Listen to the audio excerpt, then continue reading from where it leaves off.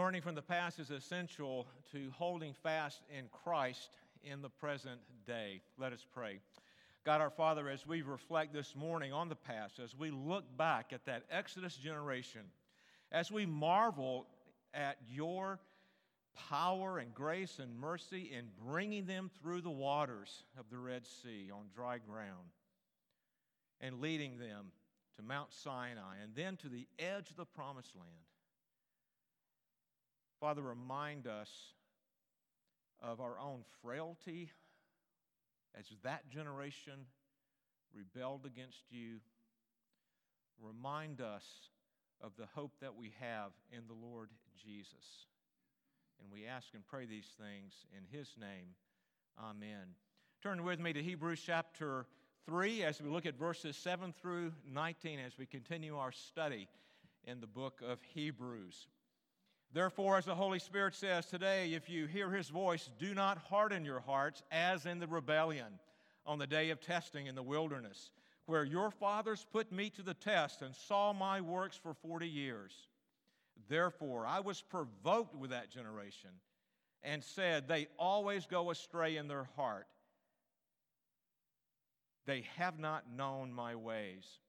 As I swore in my wrath, they shall not enter my rest. Take care, brothers, lest there be in any of you an evil, unbelieving heart leading you to fall away from the living God. But exhort one another every day, as long as it is called today, that none of you may be hardened by the deceitfulness of sin. For we have come to share in Christ, if indeed we hold our original confidence firm to the end. As it is said, today if you hear His voice, do not harden your hearts as in the rebellion. For who were those who heard and yet rebelled? Was it not all those who left Egypt led by Moses? And with whom was He provoked for 40 years? Was it not with those who sinned, whose bodies fell in the wilderness? And to whom did He swear that they would not enter His rest, but to those who were disobedient? So we see that they were unable to enter because of unbelief. This is the word of the Lord. You may be seated. Will we repeat the failures of the past? This is the central question that this text poses for us today. I have learned more from my and other people's failures than I have from my and other people's successes. And one of the ways I can come alongside younger pastors, for example, is to provide learning opportunities for them as I am open about my failures as well as my successes as a pastor, as a father, as a husband, as a believer. And the same is true for all of those of us who are in the older generation, that we might be willing to share our past successes and to be open to share our failures, that we might come alongside the younger generation, that they might learn from us, even saying, don't do what I did. This learning opportunity is a two-way street, though. Those in the younger generation need to realize their need to learn from those in the older generation and to have a sense of humility, understanding that they don't have it all together and that there are learning opportunities that abound in being open for that older saint to come alongside and to say, hey, don't do what I did. Learning from the past is essential to holding fast in Christ in the present. And so the author of Hebrews has already shown us Jesus' supremacy to the Old Testament scriptures. He has declared that Jesus is greater than the angels and greater than Moses. And now in chapter 3, verses 7 through 19, he turns to warn believers not to follow the negative example of that past generation that followed Moses. And the central question for us, again, will we learn from the past? And so our text today points us to a rebellious people. It also points us to a warned people. And thirdly, a redeemed people.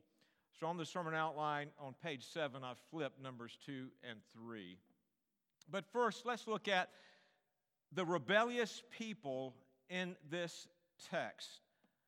Those who were of that Exodus generation whose hearts became hardened in unbelief, and they rebelled against the living God. So look at Hebrews 3 and verse 16. For who were those who heard and yet rebelled? Was it not all those who left Egypt led by Moses? And so the author, to support his warning in this text, uses that Exodus generation as a negative example. Don't do what they did. Learn from the past. And the support that he gives is from Psalm 95, the first part of which is our call to worship today. And indeed, the psalmist begins that psalm by calling God's people to worship. But then, in verse 7, it takes a sharp turn and actually gives a warning. And why does the psalmist give a warning as he calls God's people to worship? The point of the psalmist is to show that the person who comes to worship God must have a believing heart that leads to an obedient life in order for his worship to be acceptable to God. And the author of Hebrews uses Psalm 95 to show that Exodus generation were epic failures in worshiping God, in following God, in having a believing heart that led to an obedient life. Quite the opposite. They had a hard heart of unbelief that led to rebellion against the living God. And Psalm 95, the backdrop to Psalm 95 are two particular events in the life of the nation of Israel.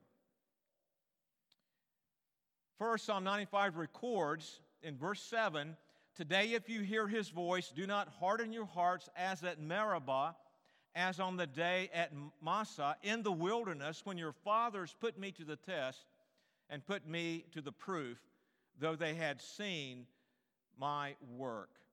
And so the backdrop to what the psalmist says in verse 7 is this. Shortly after God's miraculous deliverance of Israel from Egypt, both in the plagues that God brought upon Pharaoh and Egypt, as well as that miraculous event of leading the people of Israel and providing a way through the Red Sea on dry ground. Shortly after that, the people came to Rephidim, and there they camped. Carl read about this in Exodus chapter 17, verses 1 through 7.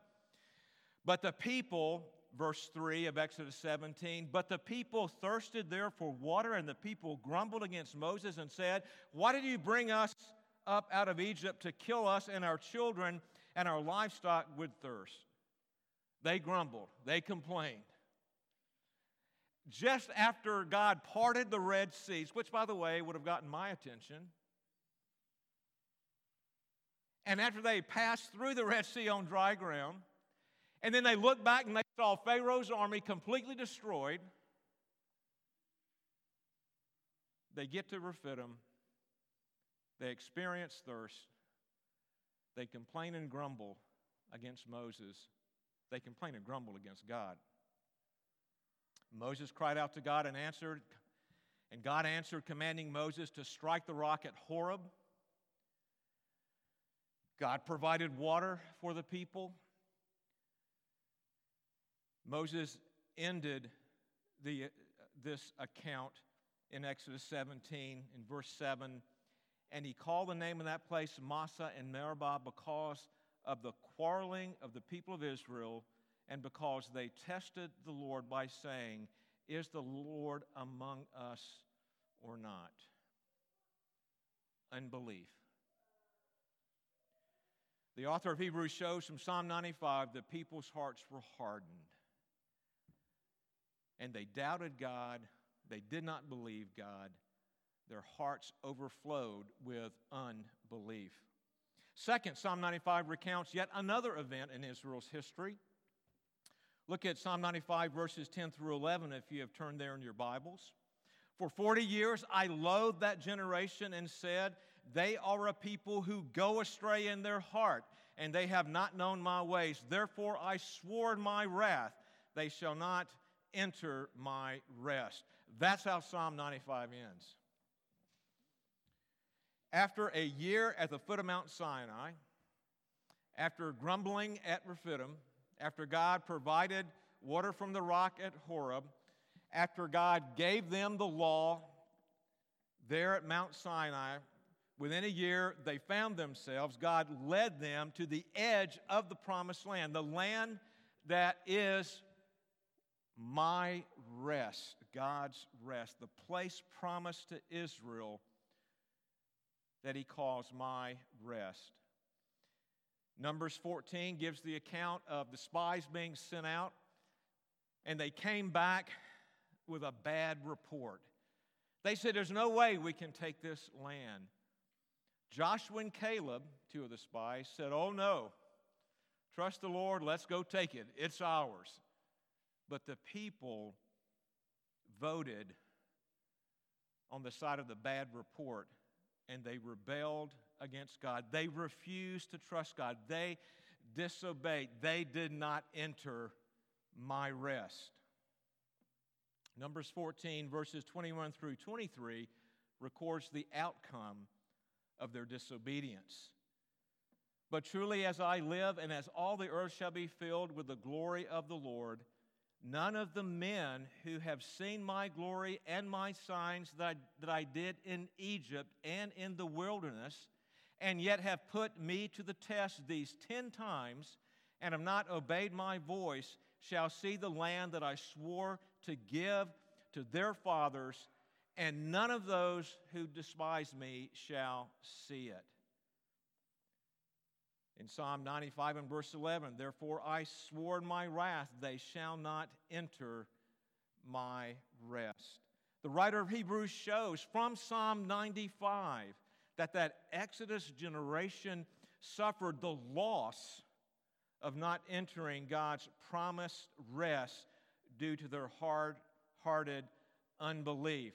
And they wandered in the wilderness for 40 years until that entire generation died out.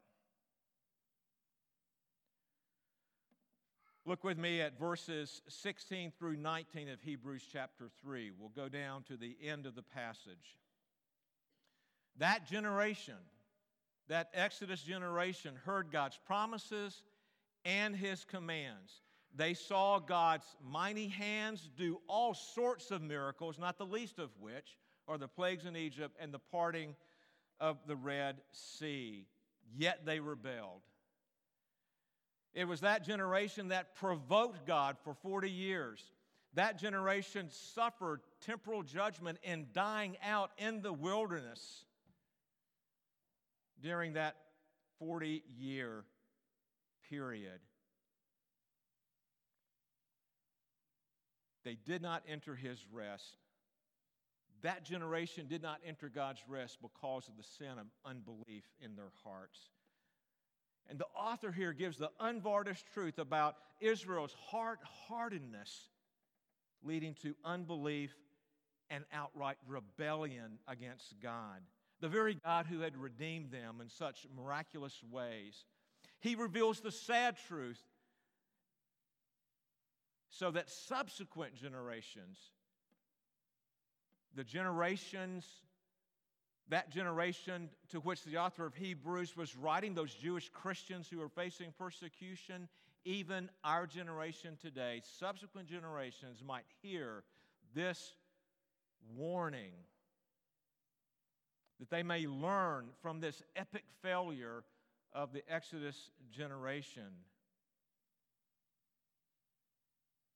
Learning from the past is essential to holding fast to Christ in the present. So that's the story. That's the backdrop to what the author of Hebrews is pointing to from Psalm 9 here, a rebellious people. And then he turns to a warning, the second point for today. The author warns believers not to harden their hearts in unbelief towards Jesus and thus reject Him, rebel against Him, as did that Exodus generation reject and rebel against God. If the consequences of rejecting God in Moses' day were great, how much greater are the consequences of rejecting the one who is greater than Moses, Jesus? You know, we can try and erase the past. We can attempt to rewrite the past. Today we're told we need to reimagine the past. I'm still not exactly sure what that means. But at the end of the day, the past is the past. It cannot be changed. I'd like to change many things about my past, but I can't. But one thing I can do is to be open about my past successes and failures, to come alongside others, that they might learn from my mistakes, that they might be warned not to do some of the things that I have done. The Exodus generations rebelled. They paid a hefty price for it. They died in the wilderness. And the author uses their failures to come alongside those Jewish Christians in his day that were facing persecution, to come alongside us in our day as a negative example. Don't do what they did. So the author's warning echoes Psalm 95, and Psalms 95 points to the problem with the Exodus generation. By the way, same problem that we face today often in our walk with the Lord. I just want to read portions, just bits and pieces of Hebrews chapter 3, verses 7 through 19, to see if you pick up on a theme here. Do not harden your hearts, verse 8. They always go astray in their hearts, verse 10. An evil, unbelieving heart, verse 12. Do not harden your hearts, verse 15. Unable to enter because of unbelief, verse 19. You get this picture here? It's very clear that the problem is not rebellion. The problem is a hard heart of unbelief. That's the problem. And the result of such a heart is to fall away from the living God, verse 12. And in verses 11 and 19, and not enter that is God's rest. The rebellious Exodus generation did not enter the promised land. But the author wants us to understand that the greater loss will be anyone who falls away from Jesus. They will not enter that eternal rest.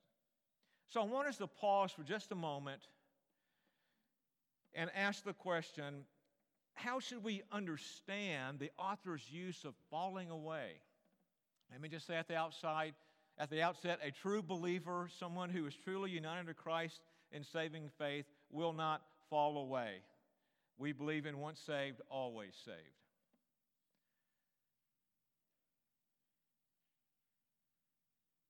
But there are examples of people who do fall away. The Exodus generation. And so what does it mean to fall away? We need to remember that the author is writing to these Jewish Christians who are contemplating falling away. They are contemplating rejecting Christ and reverting back to Judaism to avoid suffering, to avoid that persecution. And the writer reminds them of God's deliverance of Israel from bondage in Egypt to live free in the promised land his rest, and what happened? The people complained. And this really, in my view, gets to the very heart of what it means to fall away. Going back to Exodus 17 and verse 3. But the people thirsted there for water, and the people grumbled against Moses and said, "Why did you bring us up out of Egypt to kill us and our children and our livestock with thirst?" In other words, that Exodus generation's hearts had turned back to Egypt. They desired to go back to Egypt, to live under slavery. Can you imagine that? And that shows us the dynamic of falling away. And the author exhorts his brothers and sisters who are contemplating falling away, who are considering rebelling against God by reverting back to Judaism, to learn the lesson of the Exodus generation and not harden their hearts in unbelief, leading to falling back into Judaism. Falling away is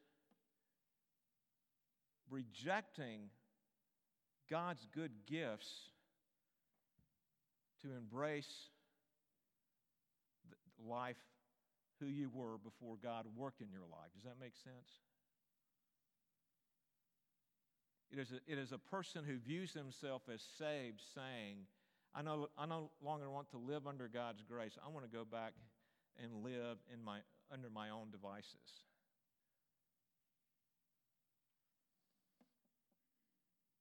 The lesson for us today is this: do not become hardened in unbelief and risk falling away. Rather, hold fast in Christ. The author is seeking to encourage those Jewish Christians and encourage us to hold fast in Christ. The author's warning represents Scripture's teaching about the deceitfulness of sin. Jeremiah 17:9, the heart is deceitful above all things and desperately sick.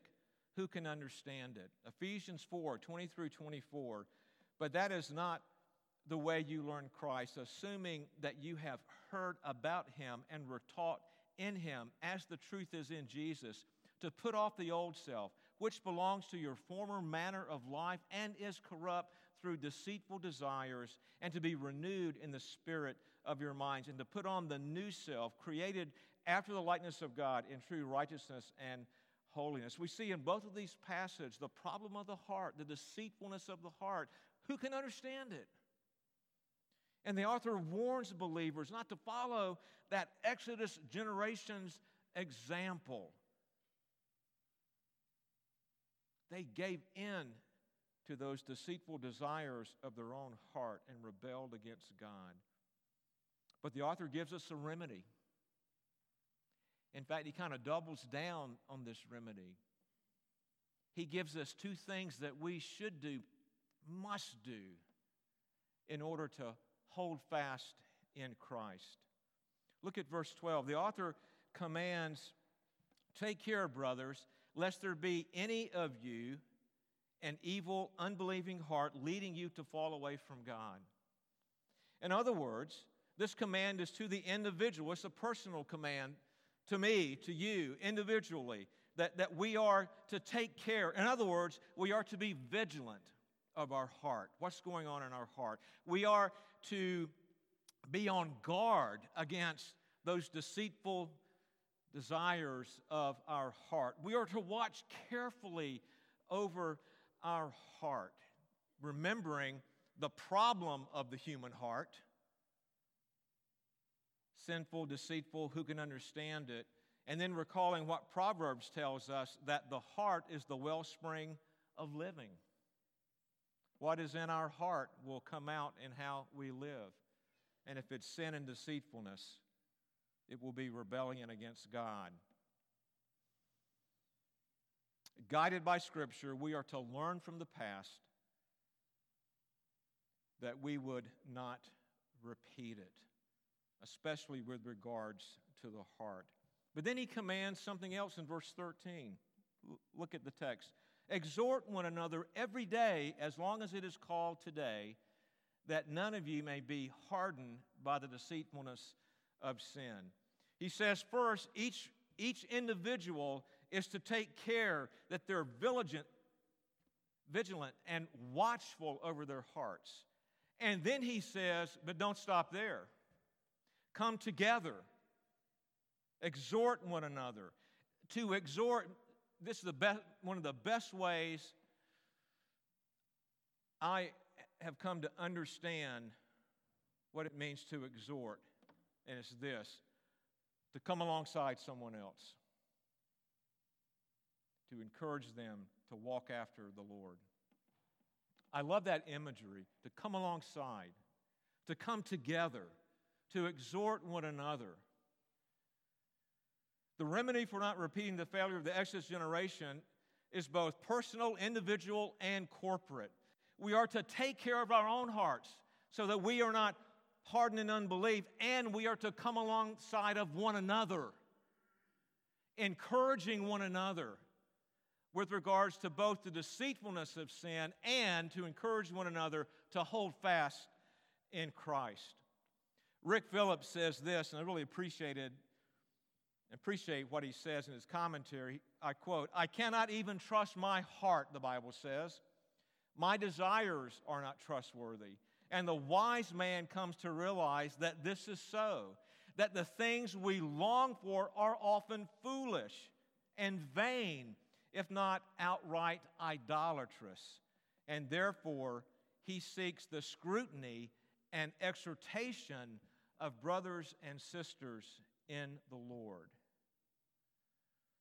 The author warns believers not to repeat the failures of the past, and he gives us a double remedy to help us. It is each one of us to take care of our own hearts. And then, as a church community, that we would come alongside one another to learn from the past, to hold fast in Christ in the present. And now thirdly, as we come to the third and last point, this text brings us to consider the blessings of being the redeemed people of God, the blessings of being saved into a community of believers, that we might seek together not to repeat the failures of the past, in order that we might hold fast in Christ in the present. The author emphasizes the corporate nature of the people of God by saying, "For we have come to share in Christ." We, the church, to share in Christ. The reason to heed this warning, both individually and corporately, is rooted in our union to Christ and our union and communion with one another in the body of Christ. And so in verse 14, you'll see yet another conditional statement like the one in verse 6 that we considered last week. The author is not saying we share in Christ because we're obedient. The author is saying that those who share in Christ by grace through faith are those who will persevere in holding fast in Christ to the end. Now think about that. This is a promise that if we are truly united to Christ in saving faith, we will persevere. And I want us to be encouraged with that today. Yes, in light of the continuing deceitfulness of our own hearts. Have you experienced that as a believer? Just how those deceitful desires still percolate up? Even in light of that, even in light of the epic failure of the people of God in that Exodus generation, if we are truly united to Christ in saving faith, we will hold fast in Christ for the rest of eternity. We will persevere. I just find that incredibly encouraging. Thus, as redeemed people who share in Christ, we have a common mission and a common vision, and that is to hold fast in Christ today. We are to strive to take care of our own hearts personally and exhort one another corporately, not to repeat the failure of the Exodus generation and becoming hard-hearted in unbelief, leading to disobedience and rebellion. And so we follow God's word through the psalmist together as a community. As it is said today, if you hear his voice, do not harden your hearts as in the rebellion. He is declaring that individually and corporately to us. Individually, that we would double down on not having a hard heart. Corporately, that we would come alongside one another, that we would not have a hard heart as a church, as a community. So here's the first takeaway today. Not the only takeaway, but the first takeaway. We share in Christ. And I want to emphasize, we share. We, community, share together. We are together in community. We need one another in order to hold fast in Christ in the present day. We must not think we can stand alone in not repeating the errors of the past. Isolation results in yet another epic failure in the Christian life. I'm an independent kind of a guy, and I always struggle to express the fact that I need others. I'm just so self-sufficient. That's what I think. My tendency is isolation.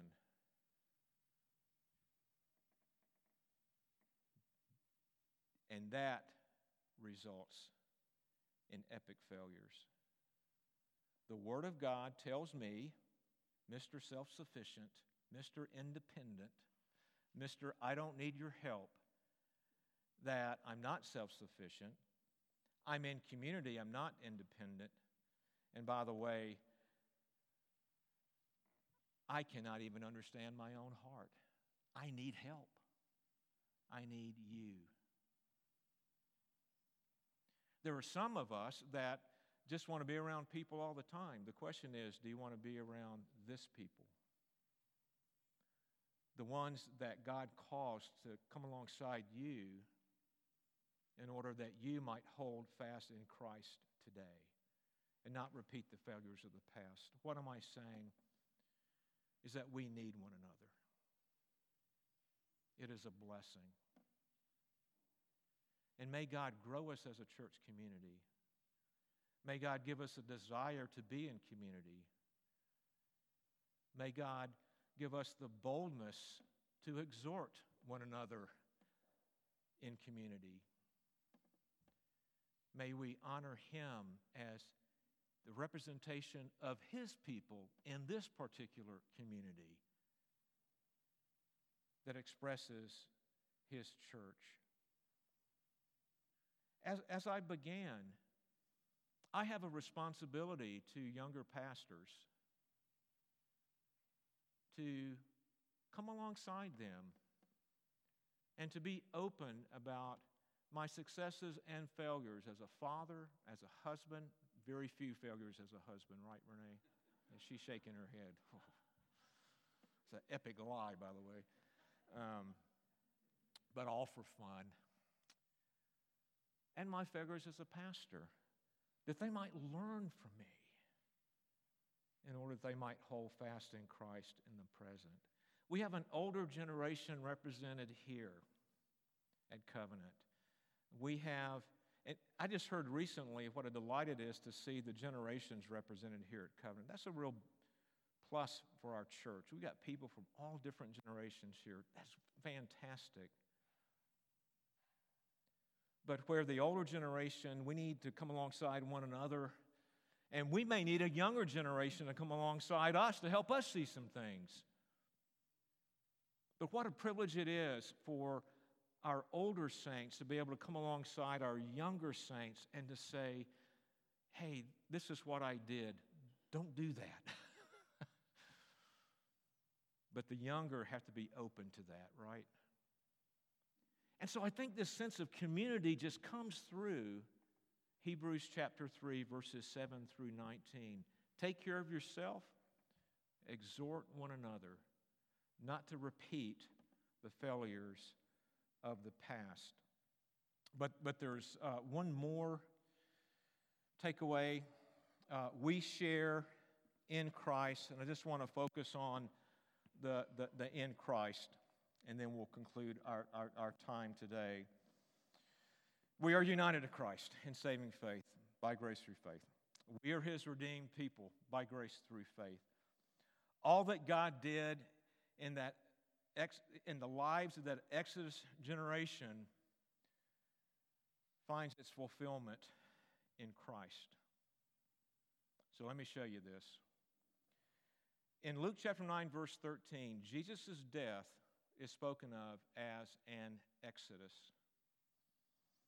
Jesus' saving work is the greater exodus, delivering God's people from bondage to sin, to Satan, and death.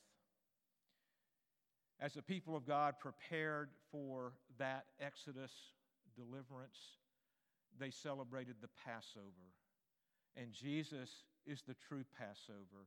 He's the true spotless lamb who sacrificed himself for the people of God's deliverance.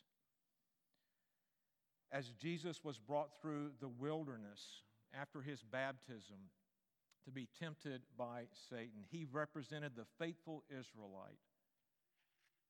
Unlike the faithless Exodus generation, Jesus was faithful in those 40 days in the wilderness being tempted by Satan.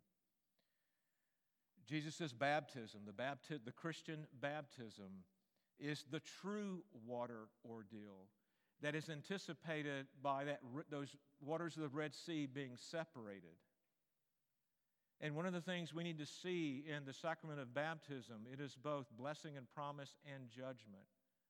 For as the blessing of God parting those waters and the Israelites walking and being delivered through those waters on dry ground, what happened to Pharaoh's army? Judgment when they passed through the waters came. So baptism is both a sign of blessing and judgment for those who reject and have hard hearts and rebel against God. The true rock, that rock at Horeb, where the people complained, that Moses struck with that staff where he did the miracles on the Nile River back in Jesus. That rock in 1 Corinthians chapter 10 is likened to Christ. Christ is that rock who is the true provision for God's people. Christ is that manna who is the true provision of bread for God's people. And for those who are under Christ, for those who hold fast in Him, Christ leads them to God's rest, heaven itself. Do you see what the author is doing here? In Hebrews chapter 3, he is causing the people to look to see one greater than Moses, a deliverance greater than that in the time of Moses, a rock with fresher, life-giving water than the rock at Horeb. Bread, manna, that will completely satisfy, unlike the manna in the wilderness. Remember what Jesus said in John 4 to the woman at the well. You come here to draw water, but I offer you living water. The author tells his original audience then, and he tells us today, Jesus is greater. Jesus is the ultimate exodus. Jesus' work completely fulfills the promises of God. Do not harden your hearts in unbelief toward Him and fall away, but hold fast in Him. Learn from the lesson of that Exodus generation that rebelled against God out of a hard, unbelieving heart. Do not repeat that fatal failure. Take care of your heart and come alongside one another to learn from the past in order to hold fast in Christ in the present. Let us pray. Father, I would pray that you would remind us of the deceitfulness even of our hearts, those of us who are redeemed. Father, we experience the residual effects of that old man all too often.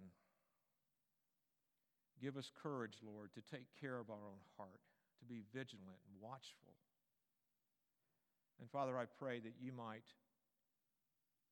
further all of us here at this church in exhorting one another, coming alongside one another, that we might hold fast in Christ today. Father, thank you for the blessings of a full and lasting redemption. Thank you for the blessings of a community of saints of which we are a part. Thank you for the Lord Jesus, and may we ever hold fast to Him. We pray these things in Christ's name. Amen.